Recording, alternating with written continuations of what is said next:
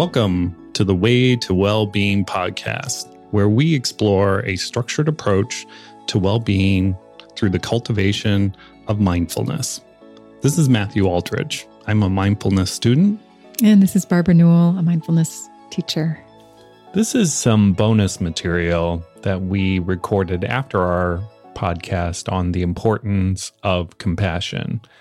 This is just a brief discussion between Barbara and I on how I personally had developed self-compassion. So, Matthew, I've heard you mention and kind of in passing from time to time about your own evolution in connecting with self-compassion and how it made a really important difference in your own growth and your own well-being. And I was wondering if you'd just be willing to share some about that. Yeah. As I've discussed with you, I came from a family where we were fairly critical of each other. And as a result, as I grew up, I developed this self-critical nature. And I was almost always harder on myself. But the interesting thing is I also surrounded myself with people who were also critical. Like you find patterns that are similar to what you grew up with. And I remember having some realization of this when I was working. My boss, she was a great boss, but at the same time, she also knew how to push my buttons. And I was on a difficult assignment working with a fairly difficult client, and things weren't really working out well. And she kind of posited a question, which was like, well, why couldn't you fix that? What was wrong? Your boss. Yeah. And I remember having this visceral reaction, and it was just like, all of a sudden I felt bad about myself. I was like, oh, what's wrong? Why couldn't you do that? And shame. Yeah. And I remember actually the sad thing is all of a sudden I wanted to drink. And it was just like, what? Yeah. It was an immediate reaction because I didn't like that emotion. And I was looking for a way to, resolve it. And in that instance, I was like, wait a minute. I did as best I could. And you know what? That's good enough. And she's just utilizing this technique to try to get me to work hard. And I actually noticed it. She did it with other people, which in a lot of ways can be effective as a boss, but I didn't think it was the right way to go about it. I mean, it's just like the habits people fall into. But that was kind of the start of realizing it. And I think as I went through mindfulness, I think one of the key things I learned is really to look at and be happy with who I am. And I say that easily. It's a process. What do you see as what was the way that got to that place for you where you were able to make a shift in how you responded differently from how you'd been conditioned? It's a process. I think it's a process to start to take notice and really say, hey, did I, am I doing the best I can? Mm-hmm. So you were looking at your thought patterns. Yeah.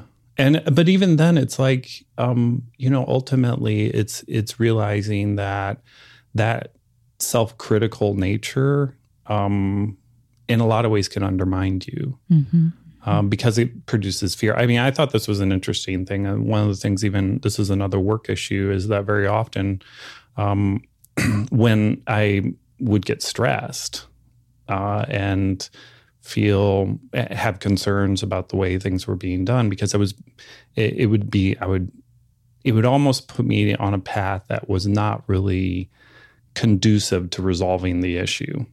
It was like I would almost get a little panicky in a way. And I think as I started to look at that, I'm like, hey, this isn't really working very well. Mm-hmm. And it was in a lot of ways kind of looking at those thought patterns, looking at what was causing it, and also realizing, instead of looking inward, looking outward, and realizing that people's expectations were very different from my own. Like I had these really high expectations of myself. Yeah, but other people were like, no, you're doing a great job. And so I think very often we have to that's a process of getting out of our own head, and looking at reality. So you opened yourself to other perspectives. Yes. Well, and the other piece of it is like, I mean, don't go, and those other perspectives sometimes can also be reinforcing that negative self-critical aspect. Right. I mean, sometimes you have to put yourself in perspective. And the other thing is, you know, I'm a business consultant. And so that environment has high expectations to begin with. And sometimes you have to realize it's like, okay, well, that's the environment I'm in, but that doesn't mean I'm not doing a great job and I'm not a great person. And it's more than work too. That's the other side of it, is you really just need to take stock of yourself, and in a broader context, and not against necessarily what our cultural or societal expectations are either. It's like you ultimately look at your values, what's important in life, and ultimately it's being comfortable with where you're at now, and not against some other standard.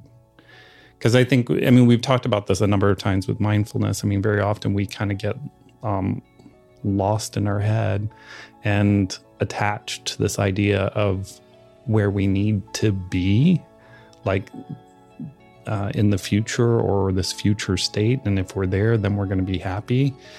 And a lot of it's coming back and saying, being comfortable with the here and the now. Thank you.